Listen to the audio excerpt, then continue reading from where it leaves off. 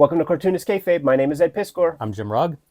Today we're going to be looking at 1981's Comic Scene magazine, issue number 1, taking fandom and making comic books mainstream.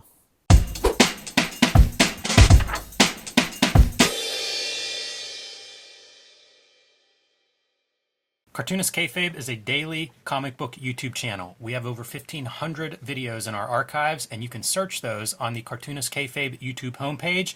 Go under the search bar, enter your favorite title or favorite creator. We may have a video waiting for you. We are partially brought to you by the Cartoonist Kayfabe Patreon. We have 3 different levels that will give you access to our videos early, and at the King Kayfaber level, you will be the first one in line to see all of our videos because you sit in on the recording session.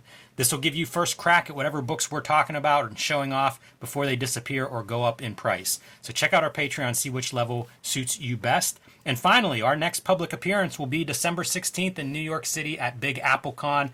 Come on out. It's been a while since we've done a show in New York. So come on out, bring some of our books for us to sign, and say hello in person. Yeah, looking forward to that show. And looking forward to talking about Comic Scene issue number 1, Jimmy.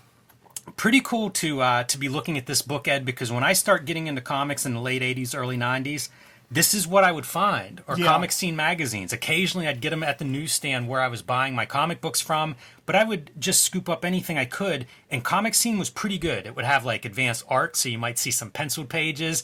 It covered a wide variety of stuff. Indies, stuff outside Marvel, DC. It was always something I had never heard of. Comics history with strip artists. So it's just a very good sample, and it was kind of cool.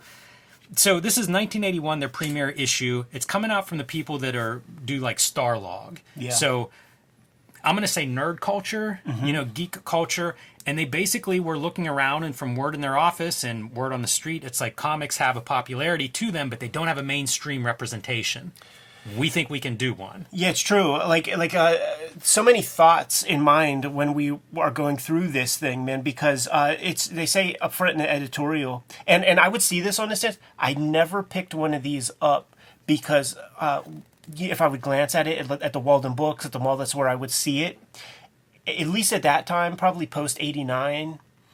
It's got photo covers of like whatever the movie du jour, Who Framed Roger Rabbit, that kind of stuff, and it's much more steeped in that kind of thing. And it gave me nothing but superficial, which is interesting because like that's the first time you saw Crow, and there's like the Image one and stuff. First time I saw Weapon X, Barry Windsor Smith. Yeah, like I was shitting on it at that point because I'm just like, oh, it's not deep enough. But the things that I was thinking about is really in relation to our YouTube and shit, because this is like. There are several other kind of comic channels that have like immense popularity, and there's a newer dude. I don't even remember his name, but he has like 9 videos, and some of them have like over 1 million. And that's like reportage. Like he cannot do what you or I do. He has no skin in the game. He is going through Wikipedias and like reading articles and kind of giving you overviews, and like that's what Comic Scene is in a way. Now this is a very good treatment. And I can't wait to go through this with you. But it acknowledges stuff like Comics Journal that is much deeper. And there's even an ad for a Comics Journal in here. So this is the mall version of Comic Magazine. Just like some of those YouTube channels are like the broad for everybody kind of thing. And that's going to yield a bigger audience because most people don't give a fuck about the rendering on the ankle muscle that we'll be talking about and stuff like that. So it's something to keep in mind for our own purposes. Like maybe we do some reportage here and there. I'm very curious about this magazine in general because when I'm reading it, like it goes into Image coverage. Like it's around for at least a dozen years. Yeah. So it's successful in regards to being able to run a glossy full color magazine. This volume 1 is like 6 issues or something, and then it goes away for years. It doesn't go away too long. Yeah, it goes away for a little while, and then it comes back. But then it becomes, it's the Hollywood stuff that becomes the big deal. Hollywood stuff's in this first issue. It's always been almost like their strategy for anybody talking comics. Right. I like this design, the Saurian mask. Yeah, is that from Enemy Mine?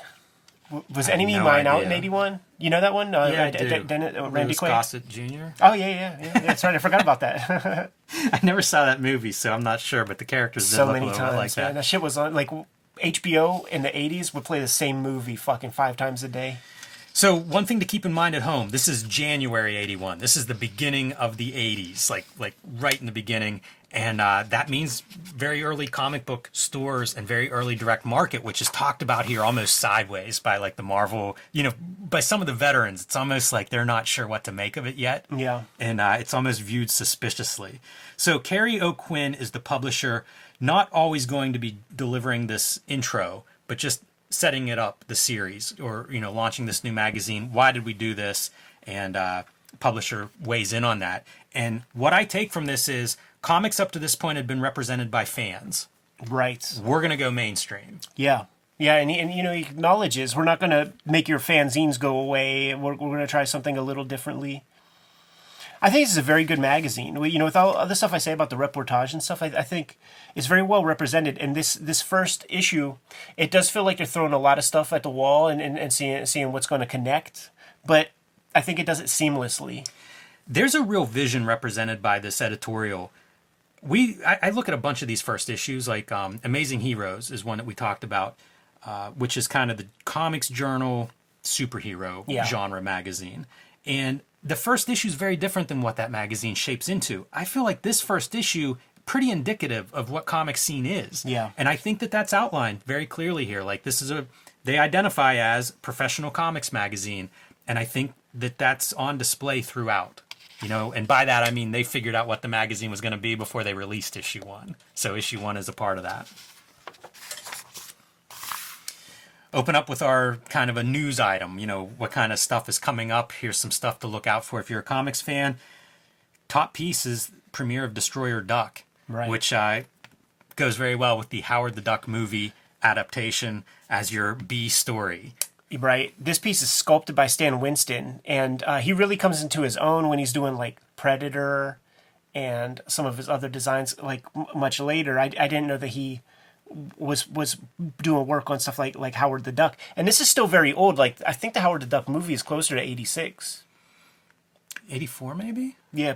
Some years year, away. But yeah, it is some time out, which is pretty interesting to consider because like they talk about it like, well, we don't want the legal issues to, create a problem here. I wonder if they did, if that was part of the delay issues. Yeah. It's a very expensive enterprise. 1982 plans for new titles debut, including G.I. Joe. And what's fascinating and interesting about this, when you dig into the history, is that G.I. Joe was such a tough sell to retailers that I think, if you believe the kayfabe, Jim Shooter offered it returnable to people as like a special thing, even through the direct market. So many stores did not participate, and it created a situation of underordered number 2s. That issue number 1, I think it went into reprints, and I think it's like one of the early like Marvel type comics to go into reprints. And the issue 2, because of the scarcity, it was worth more than issue 1 for a long time there. But I wonder that doesn't happen more frequently. If you look at the numbers and the scarcities and stuff, like the number 1s are always the most plentiful, and it always gets the biggest. That's what I'm reward. saying. It's really stupid. Yeah, it's an inverse of traditional supply and demand. It's manipulation of the market. Like with the Red Room stuff, for instance, the sketch cover variant for issue 1 is a second printing. There's like 4,000 of them. Their other launch is Team America. Doesn't do quite as good as G.I. Joe. The motorcycle issue. So other Marvel plans or debuts, they're playing with format. That includes a Wolverine miniseries, Vision, and the Scarlet Witch miniseries. So you're seeing Hercules, this is they're starting to bring in these other formats. Yes, and that's super noteworthy. So like they're lining up the Wolverine to be like their first miniseries, they're saying. And it said maybe probably Frank Miller's going to be the guy to do it. So that's totally noteworthy. Yeah, and you know what? It makes me wonder, like, this issue is January 81. They're talking about 1982 plans. Like, are they really talking a year out? Feels like something's wrong with the dates on yeah, this stuff. it must be January 82. But look on the cover, like the front cover. Well, they have it in here as... Oh, I saw it in here somewhere. Well, January up here, and then copyright 1981, but it doesn't make sense. Like, it would need to be... I just don't think you're pushing a year out. Nah. But then some of their creative teams are wrong, so it makes me wonder, like, Right. Maybe it's not as professional yet. You know, there's some kinks there still. But it's interesting to me to see like what they're actually publishing at this time. Star Trek. I didn't realize they were publishing Star Trek, but sales are not good. Right, it's going away with like issue 15 or something. Like it's they gave it a year and a half or something, and it's going nowhere. I have a couple of those, and they are boring. Like Star Trek is pretty whack compared to Star Wars. I'm gonna guess that this is January '82, and that this thing came out like magazines do in late '81. Mm-hmm. Blade Runner and Annie. There's a lot of licensing that goes on underneath Jim Shooter, so you get some of that. So Annie, the movie adaptation. Okay, that's going to be important for when we get to the Swamp Thing piece. The videos are brought to you by the books that we make, and 2023 was and is a big year. 2024 is going to be just the same. The Hip Hop Family Tree Omnibus is out there. About 75% of this print run has been accounted for, so you guys have about 25% left of our stock to go. Scoop up that book if you see it. It's going to make an excellent gift. The X-Men Grand Design Trilogy comes out November 14th. It collects all of my X-Men Grand Design works inside of one nice, handy soft cover. Scoop that up. There are 3 volumes of Red Room that are completed. 2 of them are out on the stands right now, The Antisocial Network and Trigger Warnings. But coming to you in early 2024 is Red Room Crypto Killers with dozens of pages of extra features and commentary in the back. Street Angel, Princess of Poverty is coming to you at the end of November. It is a companion piece to Street Angel, Deadliest Girl Alive. You get both of these books. You have all of Jimmy's Street Angel comics to date. He's been self-publishing, and here you have True Crime Funnies, the Black and White zine, 1986 zine. Go to Jimmy's website. He might be sold out right at the moment, but you never know. He might have fresh stock depending on when you're watching this video. And Hulk Grand Design is Jimmy's contribution to the Grand Design mythology that we have created for Marvel Comics. Now that we're done paying the bills, let's get back to the video. All right, so of course you have to do DC News, and they're changing around their editorial. Giordano becomes this managing editor person who I kind of think of as the guy I've underrated his influence on comics, but it seems like he's the guy who's dealing with all kinds of talent and bringing them in and really kind of pushing DC. Right. Neil Adams' Miss Mystic with Pacific Comics. They talk about its origins, and there was actually a lawsuit where Miss Mystic is concerned because that dude Michael Netzer was a part of continuity, and he says he created Miss Mystic as a crusty bunker. Neil Adams kind of took it, and it was established in those early portfolios and stuff. So like that was an actual lawsuit that had to be settled and things. We talked about that, the Muppets comic strip, and how newspapers were bidding on it, and the syndicate was even doing work to figure out the creative team. And I think, man, this looks good.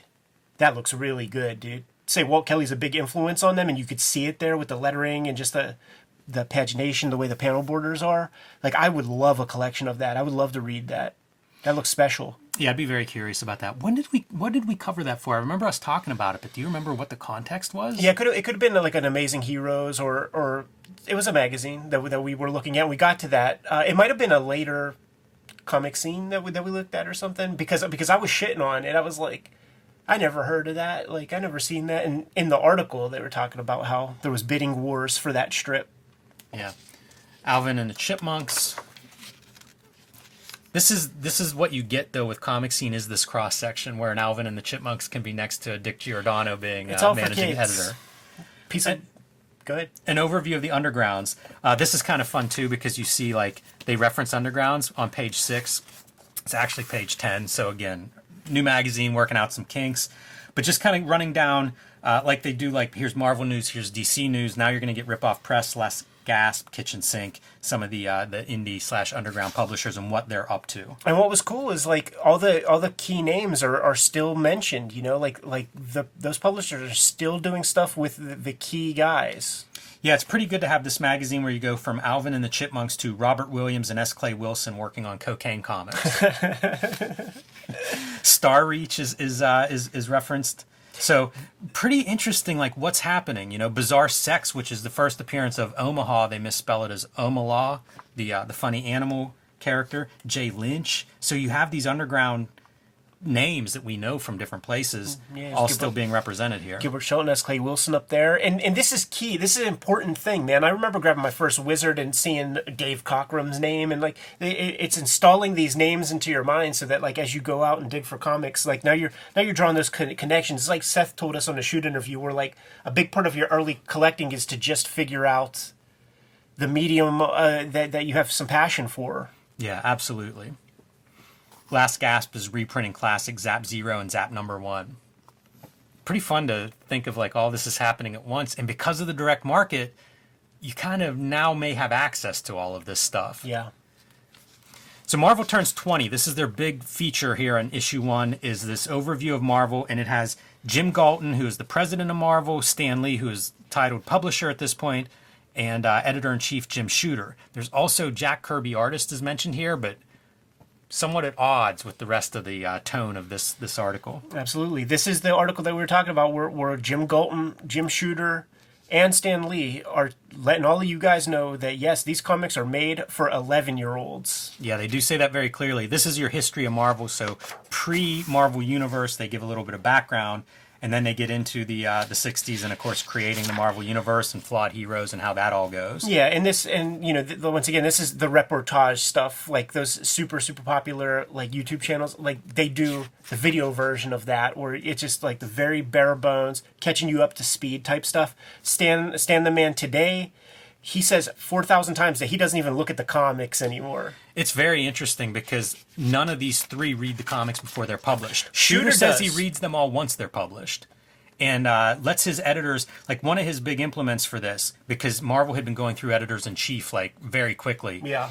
He gets group editors. And it's basically there's so much stuff happening at Marvel, it's impossible for an editor-in-chief to do it all. Yeah. So you have these editors underneath you.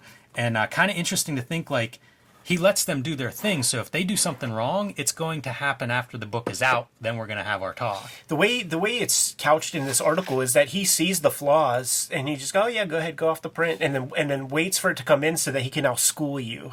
That sounds like that is fun. how it's couched. But you know what? It also protects him because imagine he's wrong, like the classic Stan Lee story of Spider-Man and Amazing Fantasy. Jim Shooter's not ever going to be the guy that said, no, don't publish this character. This is the Kirby piece, which is he thinks if you create these things that go on to be licensed and make all this money, you should get part of that as the artist. And so like early 80s and we're getting the Kirby Marvel stuff is flaring up here. Yeah, it's wild stuff because like, you know, he's on the other end, right? And he did not envision Underoos and all this stuff and all this Stan Lee Presents bullshit. And he talks very, very scathingly about the creatives. Even he's like, you know, nobody's inventing anything. It's all just selling old rope. Nobody has a point of view. Nobody has anything to say. Yeah, there's no advantage for them to produce, the creators today. If comics are not allowed to grow and you discourage people from creating, you're going to get a static product. That's really interesting that if you discourage people, because I do think that the business practices are you're discouraged. Yeah, there's no reason for you to create a new character and go to one of these companies that won't owe you anything, not even creative control, like nothing. Right. There's no incentive. So it is discouraging you from being creative. Yeah, we looked at that Cosmic Odyssey book. And that's Mignola and Jim Starlin. These guys, you know, they know what happened to Kirby.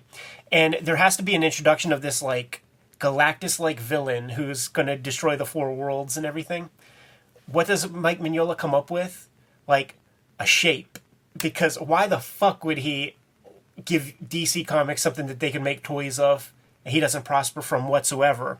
Now, there is the Stan Lee fucking company man part. This is the part that makes Stan Lee so unlikable because he's such like a company whore that like he'll say stuff like, you know, we knew what we were signing. We knew what the practices were of the day, and I knew that no matter what I was creating, it was the property of the publisher. So it's about honesty, and these creators are being dishonest when you know they sign their rights away, and then years later start crying about not having their rights. They knew what they were getting into. I knew what I was getting into, and the golden parachutes that he's been afforded his whole life. To go read that Marvel Untold Stories book by Sean Howe. There's a part in there during like the Jimmy Palmiotti, fucking Joe Quesada era, where whoever owns it at that time is like, who's this guy Stan Lee guy that we're paying $1.5 million to a year? Like, let's clear the books with this guy. Stan Lee comes in there, and by the time he leaves the conversation, his yearly wage is doubled, and he gets money for his wife as like some kind of some consultant work or something like that. Like the charm that he brings to the game, he doesn't have to cry about the ownership when Jack Kirby, you know, he has to work at Ruby Spears and he has to do all this kinds of stuff to make ends meet because the 10,000 pages that he drew for Marvel, it's not bringing in no dough. This is a pretty amazing article in a lot of ways because, like, today's problems, and it's exactly what you said. Like, this is, if you guys want to read exactly Stan Lee's quote, here it is, pause it at home and read it. But they're talking about the creator, you know, problems with these creators. They even cite, like, the 78 copyright law changes, which is why I think Kirby has more of a stake in this than people who have come in after that. Because it's pretty clear after that, but beforehand there's definitely some wiggle room.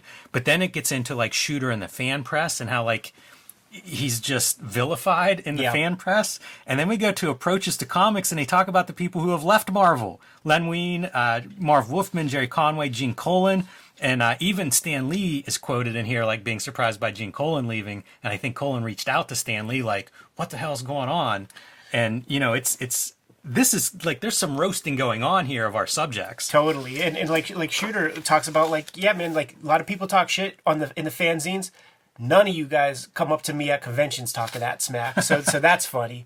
And then Gene Colan is a famous one because like especially when Shooter tells the story, he says that Gene Colan like literally went to Jim Galton and was like, this Jim Shooter's giving me so much trouble. I worked here for years before him, blah, blah, blah. Jim Galton goes right to Jim Shooter and is like, who's this fucking Gene Colan douchebag calling me? Like, what am I paying you for, Shooter? How does he have my number? Go handle that. And Shooter says the H word and shit, man, on all his interviews. He's like, Gene Colan was hacking. Gene Colan was being a hack, and I called him on it. Wow. Yeah, Colan is like I said, Stan Lee weighs in on it. That was a big one. But then when you like Comic Artist Magazine and stuff, when Gene Colan's doing his interviews and stuff, like he'll say that, you know, he'll get the criticism from Jim Shooter. He'll go home and do none of the changes and turn it in, and Jim Shooter's be like, yeah, you see how much better it is and stuff like that. So like everybody's a maniac right there. Like Gene Colan had to go fucking draw some Batman comics. This is Stan Lee calling out John Byrne's work as somebody who he thinks is really good. Yeah. And they're getting ready to do that Silver Surfer one-shot, and we covered that on a previous video. It's going to be issue 2 of Comic Scene with the cog in the wheel quote, which we have a video about that, where it's about John Byrne's depositions during the like Howard the Duck, Jack Kirby stuff. This is where Galton says the average age of Marvel readers is 11 and a half. So keep that in mind, you guys, as we look at some older comics and maybe we point out that they look like they're written for somebody younger. We've gotten some criticisms, man. What are you talking about, man? The Adam Warlock saga, blah, blah, blah. Get the fuck out of here. They go through some of their numbers and things like that. I think their top-selling books, maybe like 400,000 is about their top. That's a surprise. But I'm too high or too surprised by the too low. And my hope is that's what sells and not the print run at this time. Like I would imagine like 800,000 print run for 400,000 sales because there are some hype books that like X-Men, right? Like that thing would hit 700K later. This is Galton who's saying this, and he says that Marvel cumulatively sells 5 million comics a month, no title doing better than approximately 400,000. So it is sales, is what he's saying. So yeah, okay. So if you're selling 400,000, you're probably printing 750,000. Yeah. All right, Black and White Dilemma. This is where they go through like trying to do comics for older readers.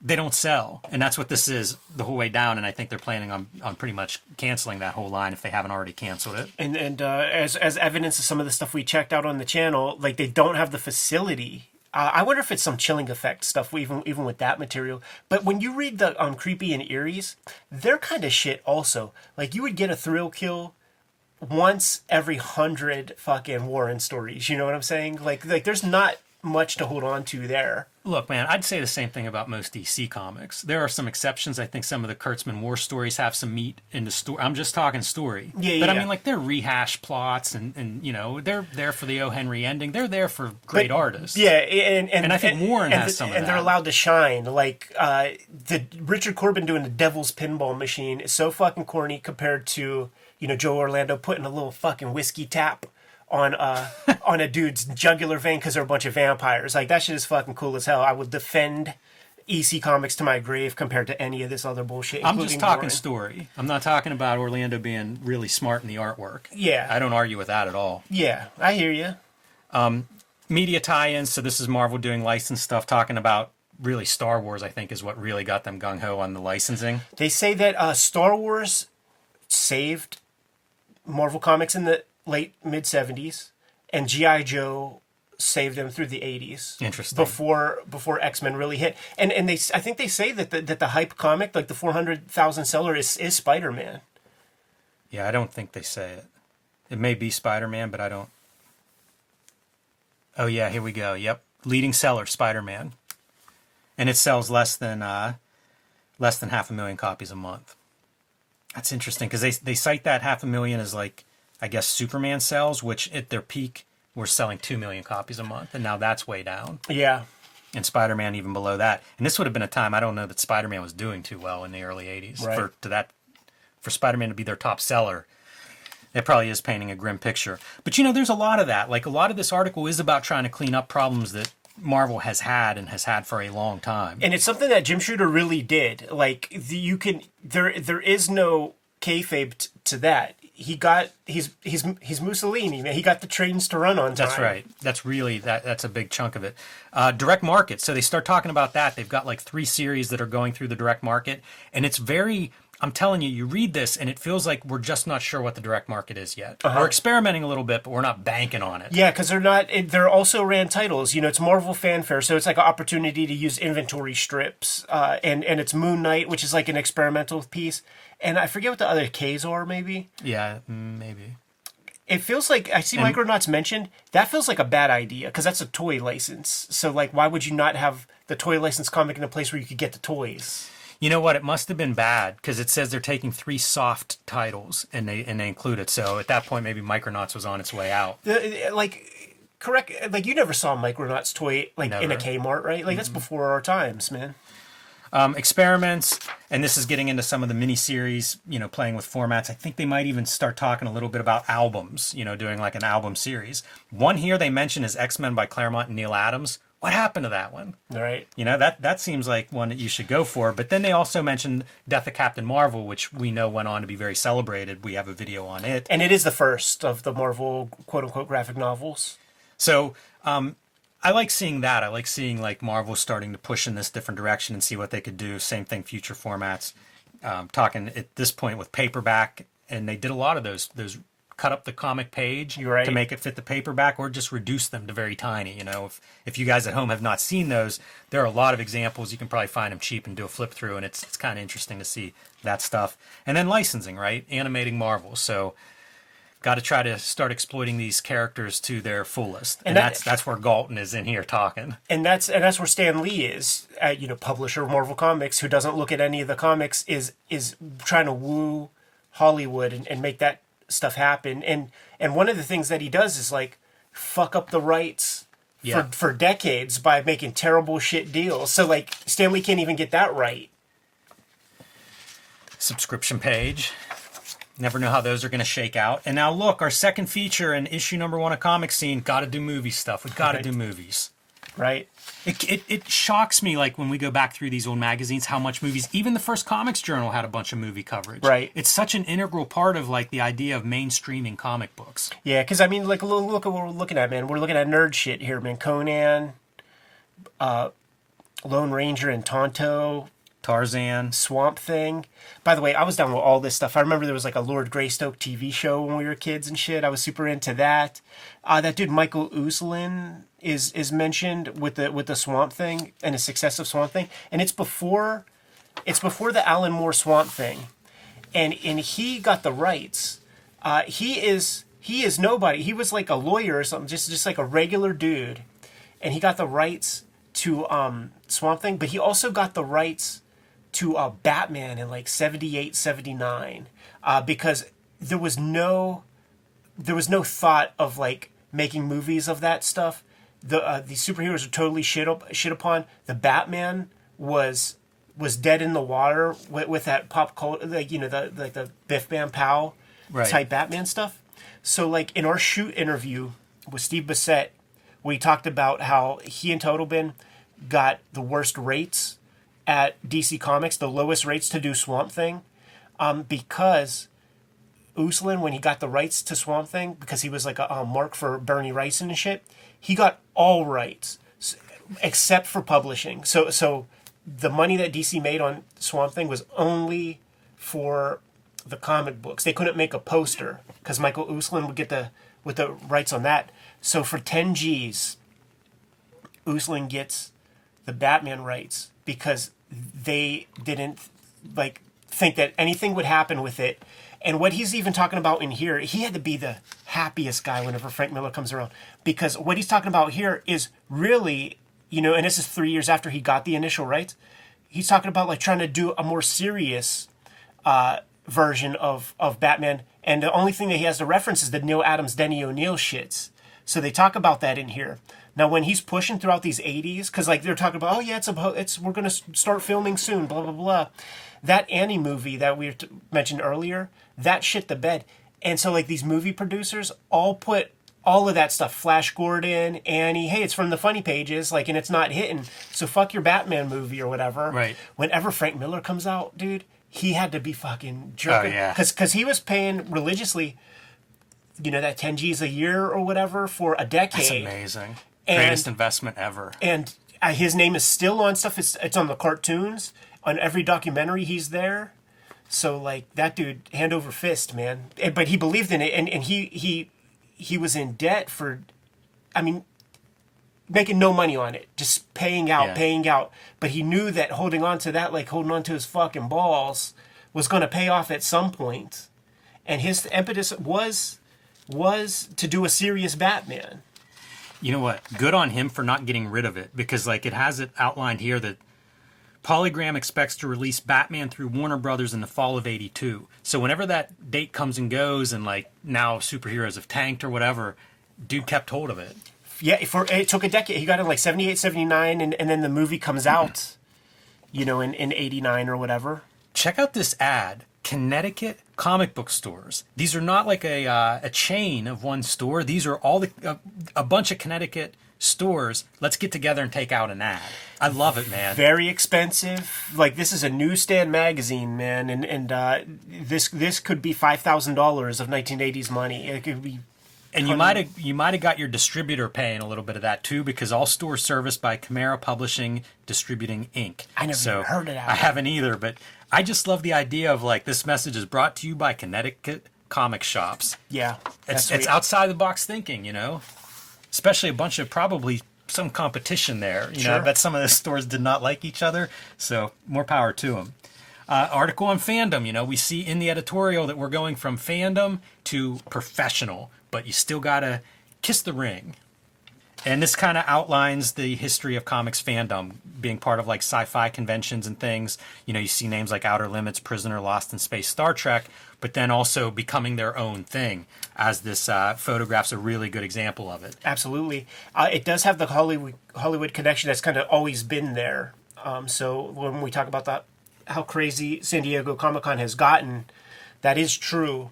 But Hollywood was always a part of it. And a lot of those guys, they say that Star Wars would not... They had this concentrated group of people that were able to spread the word. So things like even the Star Trek movies would never have been a twinkle in anybody's eye if it wasn't for the intense concentration of fandom who got together and organized. Kind of interesting to see these like early conventions being mentioned too. San Diego... Creation Con, World Con. Mm-hmm. I love this stuff. I've become more and more of a fan of this kind of like history of fandom and the evolution of it. It's important. It is important. It's really cool to see this stuff, and a lot of it has been somewhat phased out. Even though like now conventions are like half a dozen a weekend, and you know it's in some ways exploded, and they even talk about it here as it's less special now because there's so many of these. Boy, look out, guys. What's coming down the pike is going to blow you away. Character profile of Swamp Thing. How mad must a company like DC be if somebody else has all the rights to Swamp Thing except the comic, and that's the one who's able to generate some features, Yeah, man, some attention. Adrian Barbeau flick out. You mentioned Tom Yates earlier, or maybe a previous recording, but this is a piece of Tom Yates' Swamp Thing art. This was some of the early art that I had found. I got a digest. DC used to put out, like, I don't know, best of the year kind of digest that would collect maybe half a dozen stories. And I remember getting hold of one of those, who knows how, and the Tom Yates Swamp Thing was in there. That's nice. And it's pretty haunting. He's good in black and white. He builds his work for black and white. Oh, they were in color. Oh, is that true? Yeah, but this is beautiful in black and white. But I just remember this image and just being like, oh, yeah. You know, like one of the first ones that I just stared at and poured over and had no idea it wasn't, Bernie Wrightson. To me, it was the coolest looking thing I'd ever seen. He's great, man. He's strong. Right now, he's drawing the Prince Valiant strips. Yeah. Mark Schultz. Scorchy Smith. So another thing that Comic Scene would do is they would look at comic strips and cartoonists. This is great. And it's Ron Goulart, who's done Yes. many, many great books Yep. about the history of comics. Yeah, I was just going to say that. I've got several books of his on my shelf that are impressive that I liked the book long before I realized, oh, yeah, this is the guy's name that's on several of these. So, Jimmy, I mean, this is beautiful. It's Scorchy Smith. It's not Terry and the Pirates or Flash Gordon or some big name thing. It's fucking Scorchy Smith, and we're going to celebrate Noel Sickles for a while, and then we're going to talk about Frank Robbins taking over and the pain period in between. So this is a beautiful education that you're getting with top tier talents that are like lesser known. Yeah, and they give Sickles credit for really inventing that style that Kniff kind of makes super popular of black and white, high contrast, almost realistic style. And Sickles is pretty clear about that. Like, he brought in this gray because he wanted to have that quality. He said everything was outlined or spotted blacks, and he wanted to have some in-between tones. Yeah, these guys would do these tricks. Like, they would look at the comics page as a whole. And I remember reading, like, the Dick Tracy strips. If you, in your mind's eye, think about it, the lettering is very, very big. And that was an effort to just, like, stick out amongst the comic page to be, like, sort of the most readable I like panels. that. I like that a lot. I've never heard that before, and it makes total sense once you say it, of course. Noel Sickles, the first artist that they pull out here, is drawing Scorchy Smith when he's part of like the Associated Press, like the bullpen, right? Because he's replacing somebody. He leaves after just a couple of years because you're not set up to make money there. Right. And that's where I started to see this idea of like, there's such a discrepancy between like, I own the strip. Yeah. Or I created it, I'm invested in it, versus like, hey, we're going to hire you to draw this. Same amount of work almost, once it's up and running, and yet you're making $125 a week. And, your buddy Kniff over here, look what he's pulling in. Right. One of the good examples for like that whole system, it's that dude Dick Brown was drawn High and Lotus for Mort Walker, who's the creator of it. And then Mort Walker does Beetle Bailey. Like, he doesn't have time to be drawing two strips. So he got it through the John Stone and Cushing gig. But what that does afford you is that foot in the door with the syndicates. Mm-hmm. So then Dick Brown creates Hagar the Horrible, and that's the joint that he owns, and leaves High and Lois, and then goes and does the thing that he owns. This is where Sickles talks about, or where they talk about him leaving. He was making $125 a week, putting in 12 hours a day at the drawing board.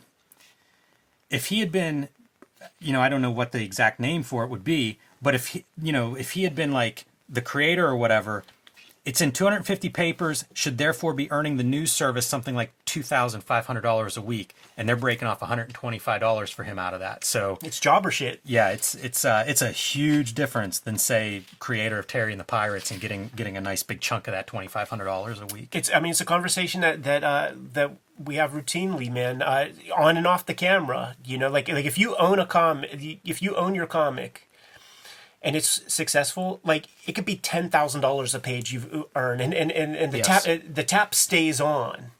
And when you're with Marvel DC, like, they scrutinize it so deeply that, like, down to the penny of, like, the page that you drew. Like, so, like, they won't even give you incentive off the book. Yeah. It's per page, and there's a formula in there, and it's always weak. Frank Robbins is the third guy that they look into, and all these guys are good. It's funny. Scorchy Smith does not last long. They kind of outline, the whole odyssey of Scorchy Smith, because these guys come in and do, a couple years or something, and overall, like, people just don't keep up. Like, they don't find the artist that can match the strip or to elevate the strip besides these couple of guys. And as they move on in their careers, Scorchy Smith quickly disappears. Sticks around because of the quality, I think, probably of Noel Sickles. There's stories of when Toth starts drawing for DC, there's like reproductions of the Noel Sickles pages that get passed around in the bullpen. Yeah, there are 2 volumes of Sickles' Scorchy Smith covering most of 35-36, published by Nostalgia Press in 77, are still available. Nostalgia Press, I don't know how to sell this video, Jimmy, but Woody Gelman at Nostalgia Press is one of the most important people in fandom, period, because he worked at Topps. He created the motifs and aesthetics of sports trading cards, the idea of putting stats on the back and designing it that way. Like, that's his contribution.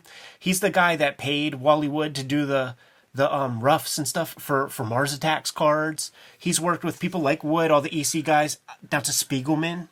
The Nostalgia Press volumes that he's put out of Flash Gordon, the Prince Valiants that you would have seen like in your library, and the most instrumental piece that he ever put out is what they call the Big Book, and it's the first like EC horror hardback collection that like all the OGs, like it's the one that Klaus talks about in our Shuden review, and it's such a coveted thing because it had he had the eyes, right? Like, it's all this stuff. Like, yes, Master Race is in that one.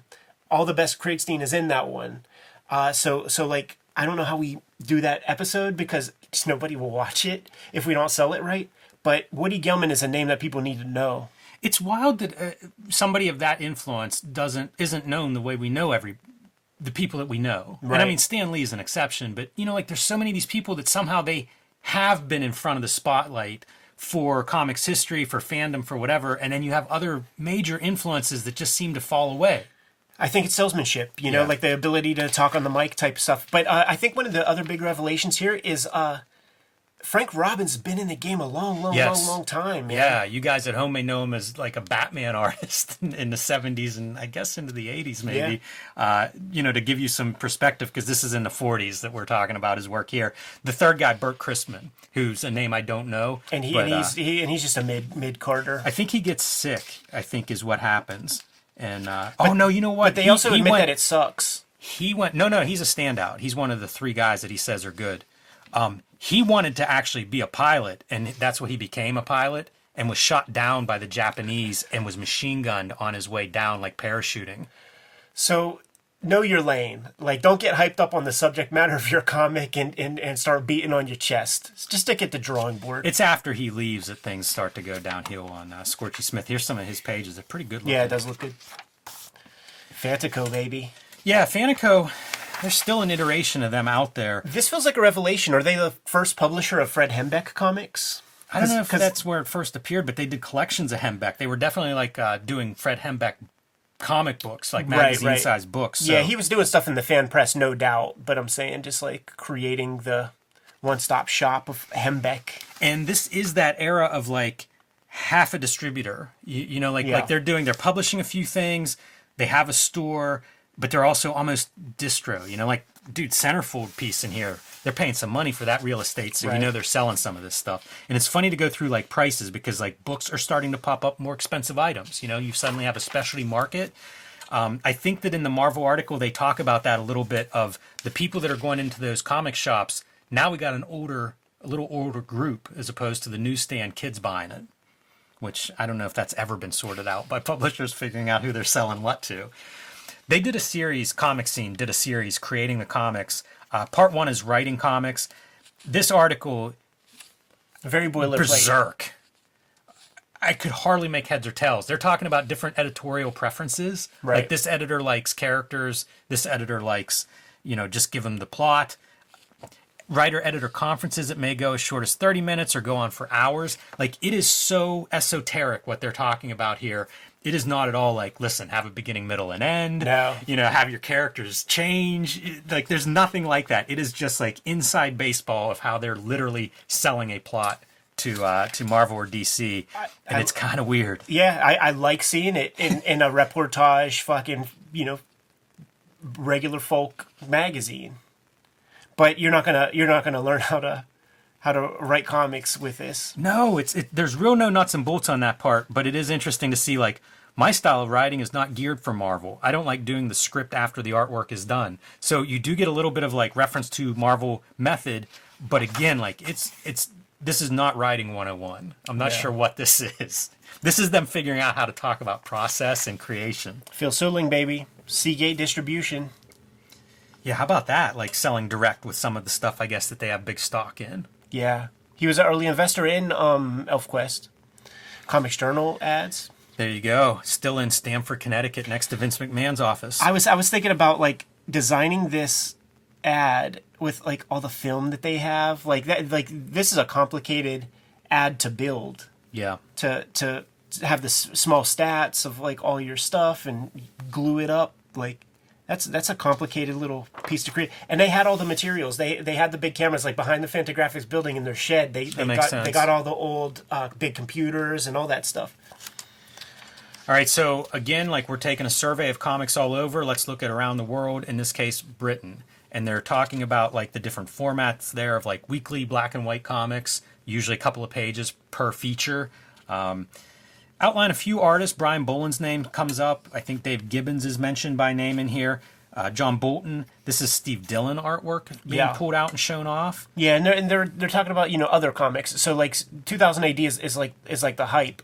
But then there's, you know, Marvel UK and shit, and that's where this like John Bolton stuff is happening. I was talking with Glenn Dillon when we were in Germany once, and he said that like so many of these dudes, including his brother Steve Dillon, got started in a Hulk UK magazine. That was the first place where they really started to show up. That's really wild to think that like there are these nexus moments where like a bunch of dudes just happen to be like same place, same time, and think of the creativity that comes out of that group. Yeah, I mean that is like 2000 AD and stuff. Alan Moore not mentioned, still a little early for that, which is fun. Yeah, it's interesting that he's not in here. The titles, I'll just read them off because there's just a couple. Victor, Warlord, Tracy, 2000 AD, Whizzer, and Chips, Dandy, and Nutty. So a lot of books that I don't know at all, but it's kind of cool to have them featured in here. We did a video on this right here. And I sort of, like, we did this video, and then months later, they put that book out again in a big Treasury edition. I feel like we had some influence on that. Hildebrandt Brothers. I'm always curious about those guys, because I don't understand the model. I don't know where they come from. And even this, they're already hype at this point. So it's like, well, where the fuck did you start? Like, how did your business work? Because, like, I just don't know, but they're huge, and they're persistent. But there's not like, you know, one defining thing that set it off. Yeah, I'm with you. I knew them whenever they do like Marvel cards. I guess in the early '90s, sometime whenever the cards are all and they were spoken with hyperbole of like, oh yeah, the Great Hildebrandt Brothers, we got a good get. And I'm like, okay, the names. Now I know the name. Now let me like backwards engineer and try to figure out like what. But it's just not clear. It's almost like a kayfabe thing that we could do, like where you could just say you're the greatest or something like that. Yeah, it's interesting. I'm sure we'll get some comments filling this in. Like, they have cited here in 1978, they held an exhibition at the Maryland Funny Book Festival. So, I don't know. I don't know when they start. You know, this might be another group that's been around for decades before they come on my radar in the early 90s. Is that Jack Katz? I don't even know what that is. It's probably from First Kingdom somewhere. But they make a big mistake by not mentioning that anywhere. Right. Sell your books. All right, clearing clouds away. Heavy metal on the upswing with both movies release and a refocused outlook. We're about 5 years into heavy metal being published. Pretty fun collage page here for your illustration. Graphics in this, it's interesting to see, like, there's no real setup for the graphics in this. Like, the companies are not prepared to be like, here's our media kit with some good photos and some good illustrations to use, like, you know, just collaging this together. But we've got new editors, including the publisher has fired Ted White and is taking on that title himself, as well as he has, I don't know if she's an assistant editor, Julie Simmons Lynch, who is quoted a lot throughout this. So maybe she's the kind of working editor, with Mogul just being a little bit more hands-on. But it's basically talking about where heavy metal is these days and trying to have a little more stories and not just like, wow, art. They say the thing that we all know and sort of say, like, you can't read these comics. They're unreadable, and they're unreadable to the editors, they say, man. Now, they do give a little bit of grace, and they're like, you know, this is European stuff, and it has to be translated, so maybe something is being lost in the translation. But almost everybody we talk to from that period, go watch our Steve Bissett shoot interview and stuff, he was getting Metal Hurlant before it was being translated into English and stuff. And he was talking about like, oh, I couldn't wait to read that stuff. But then I was able to read that stuff. And it never sticks with you. Like, it's gobbledygook writing, but it does look so freaking cool. Man, that's another really good example, I think, of like the comics history of there's just not good writing. Right. You know, spectacular it's to the look toughest at. part. I mean, dude, I've been sitting on us doing. We got a couple volumes. We have two of the same volumes of Corto Maltese. You never hear anybody say like, "This is the great Corto Maltese story." It's like Hugo Pratt's art is dope, and like that's the video we're gonna have to do. It's just like Hugo Pratt. We don't even read the comic. Just go through the art and point out the cool things that he does, because I don't know that it's readable. They talk about, again, like a lot of these articles are very inside baseball in what they cover. Yeah. Because they're talking about doing color separations and why working with these Europeans helps heavy metal, because they provide the color separations. How expensive are these color separations? You know, that like that makes a difference in a glossy magazine. Circulation numbers about 150,000. I think they printed a little bit more whenever the movie came out. By the way, the movie gets panned hard here whenever it came out, but very successful. You know, like at this point it's over 20 million, which is a big figure at this time, and talking about making a sequel, which, you know, I guess we'll wait decades for it. But interesting to see like the context of it was successful in its release, but New York Times and stuff are talking about how awful it is. So I knew the movie before I knew the magazine. It was literally that kind of thing where, you know, you get a new car and then you see that car on the road kind of stuff. Third grade, it was a midnight show on like Cinemax, but they were promoting it in between movies. And to see just like these badass characters doing adventures and stuff, I'm like, I gotta check out that cartoon.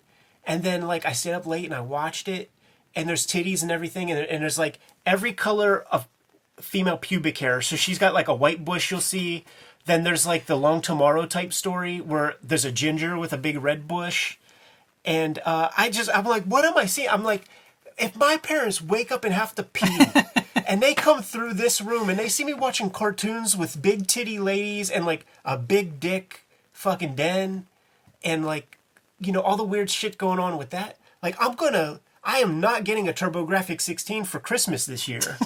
Your timeline's so funny to me because you're like 5 or 6 years younger. Like it just throws the elements that are around. Like this should be like 1983, right? But it's really like 1980. It's 1991. Yeah, it's 1990. Whenever I discover it, but then after I saw it, because I'm going to the 7-Eleven, I'm going to the Rite Aid to get my comics. And so I recognize that logo like on the racks, and it's a bad title for 1990 because I don't care about Black Sabbath and like Metallica, right. So I never even fucked with that shit. But I'm like, hey, that has the same title, and I think there might even have been another magazine called Heavy Metal that was a heavy metal magazine or something like. Yeah, it wouldn't be too surprising. So that was not a good title for a young boy in 1990 to like realize that there's magazine style comics with titties in them and stuff. Well, I'll leave you with this harsh critic from the New York Daily News. They gave the film no stars out of 4 and wrote, "It's hard enough to make a movie out of a good book.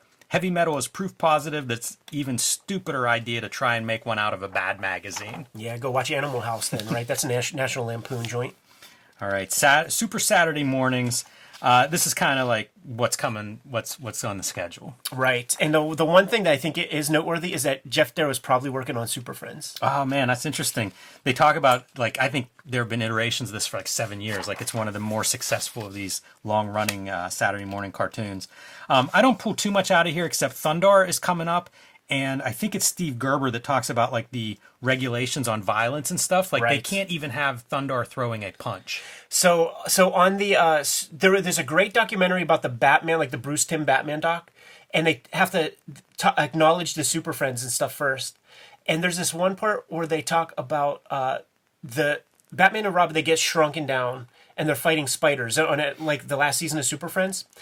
They put a cup on a spider, and from Standards and Practices, they got back that a note that said that we have to know that the spider's okay. So like they had to cut in a little piece where after they solve everything, that like it was just like a little where like the spider is like walking away.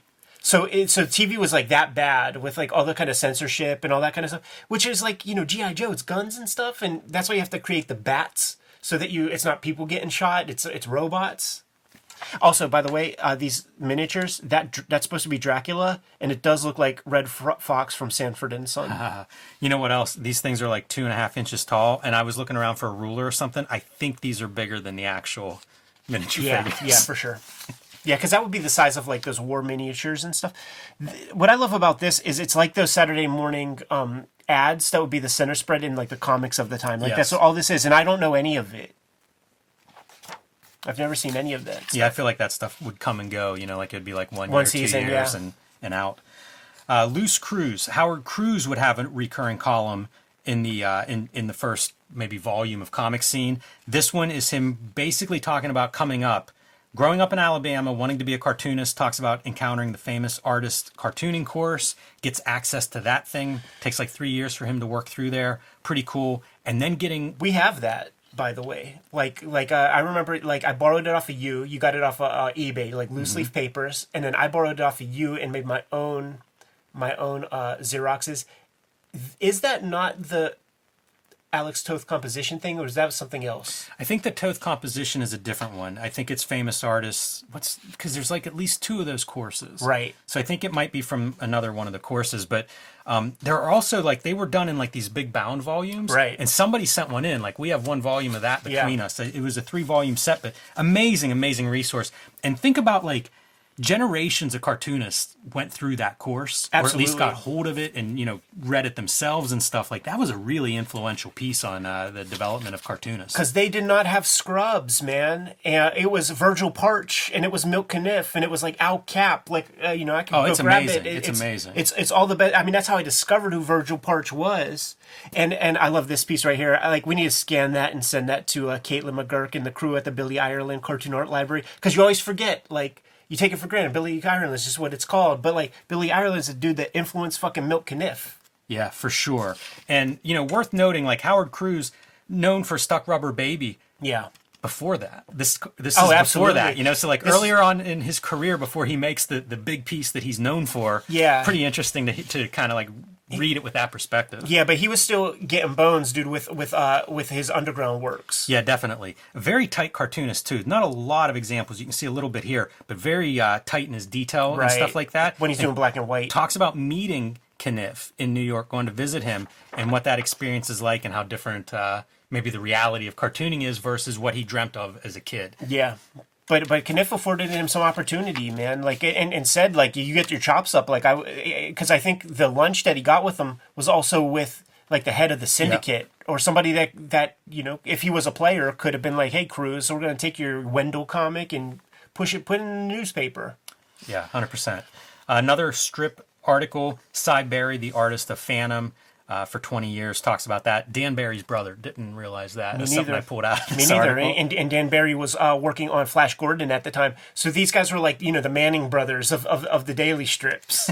That's amazing. Of the adventure strips. Yeah, the adventure strips.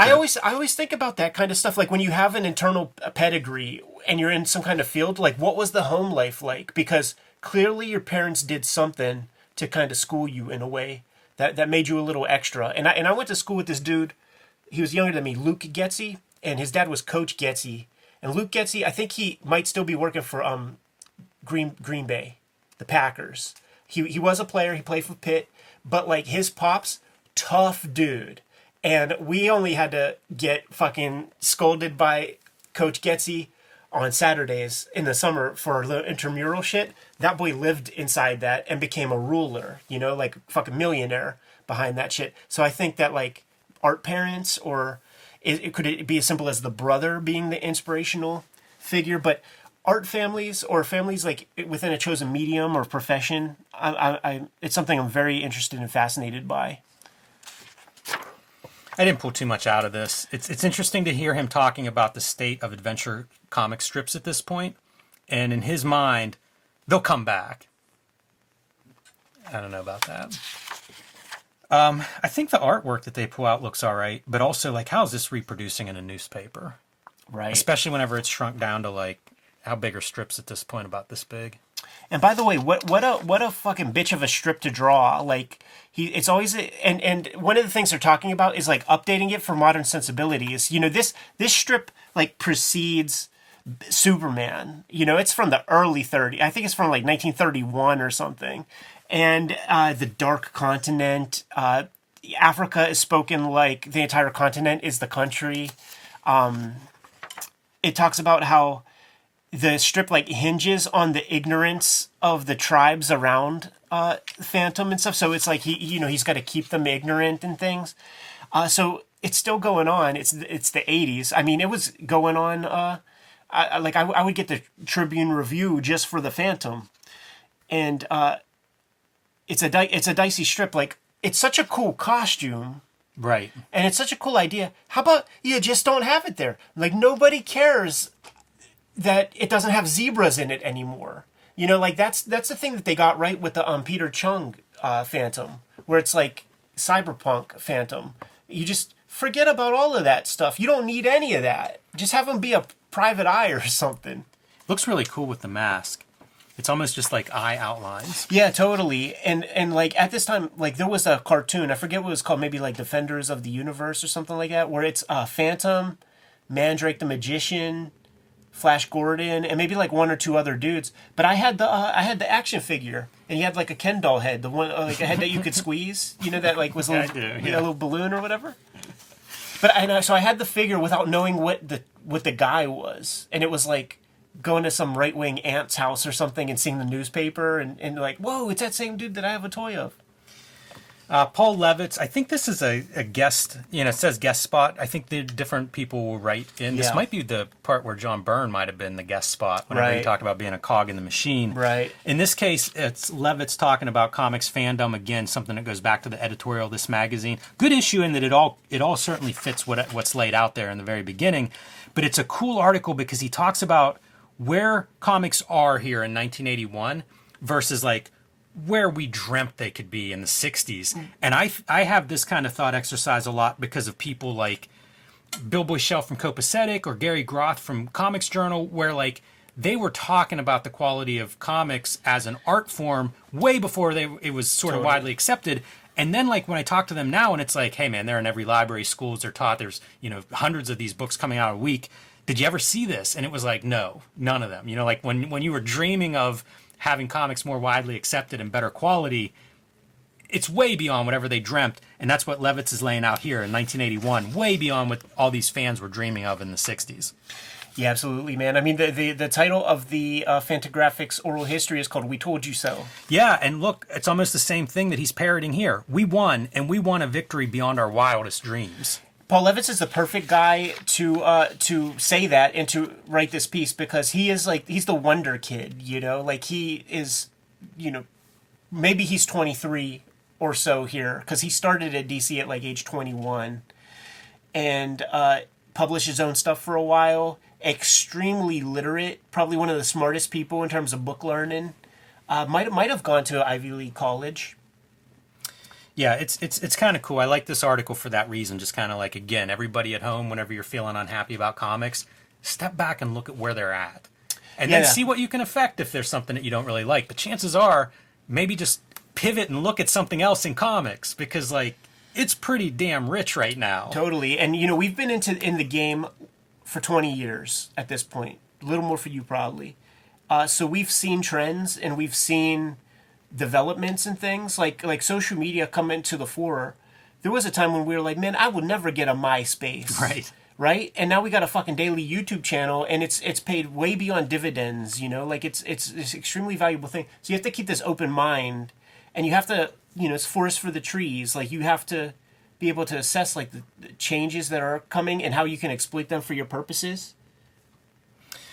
Fred Hembeck, for anybody at home that's unfamiliar, he would do a lot of this stuff in all kinds of places. Marvel Age magazine, things like that. So you see his distinct style. I think maybe inking with a brush here, something I don't think about with Fred Hembeck. Right. He's not in his mature phase yet. And then, like old magazines, you end up seeing articles continue at the back and preview for the next issue. On sale January 12th, 1982. So that kind of answers that question. Right. Super cool, man. It's a long time coming. And you know, there are these series, Comics Interview, Amazing Heroes, Comic Scene, Comics Journal. These are the magazines I'm far more interested in exploring than, you know, the post-bust 90s Wizard magazines. It's a different conversation that gets to happen.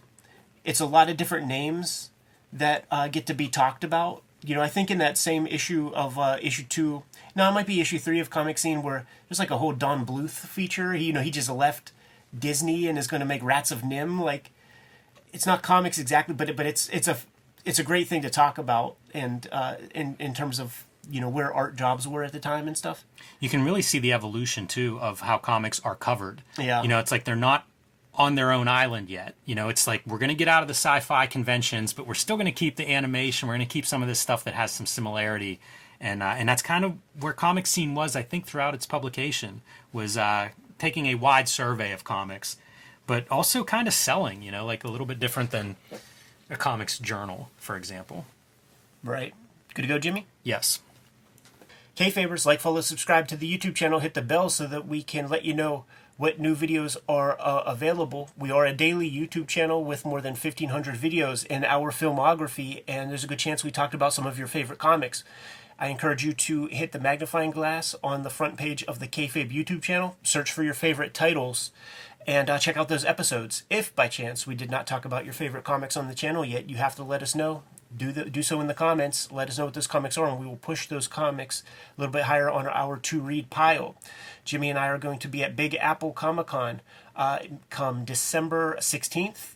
It's been years since we've been to the Big Apple, and we look forward to seeing you guys. So please come through and bring your comics that we have yet to sign.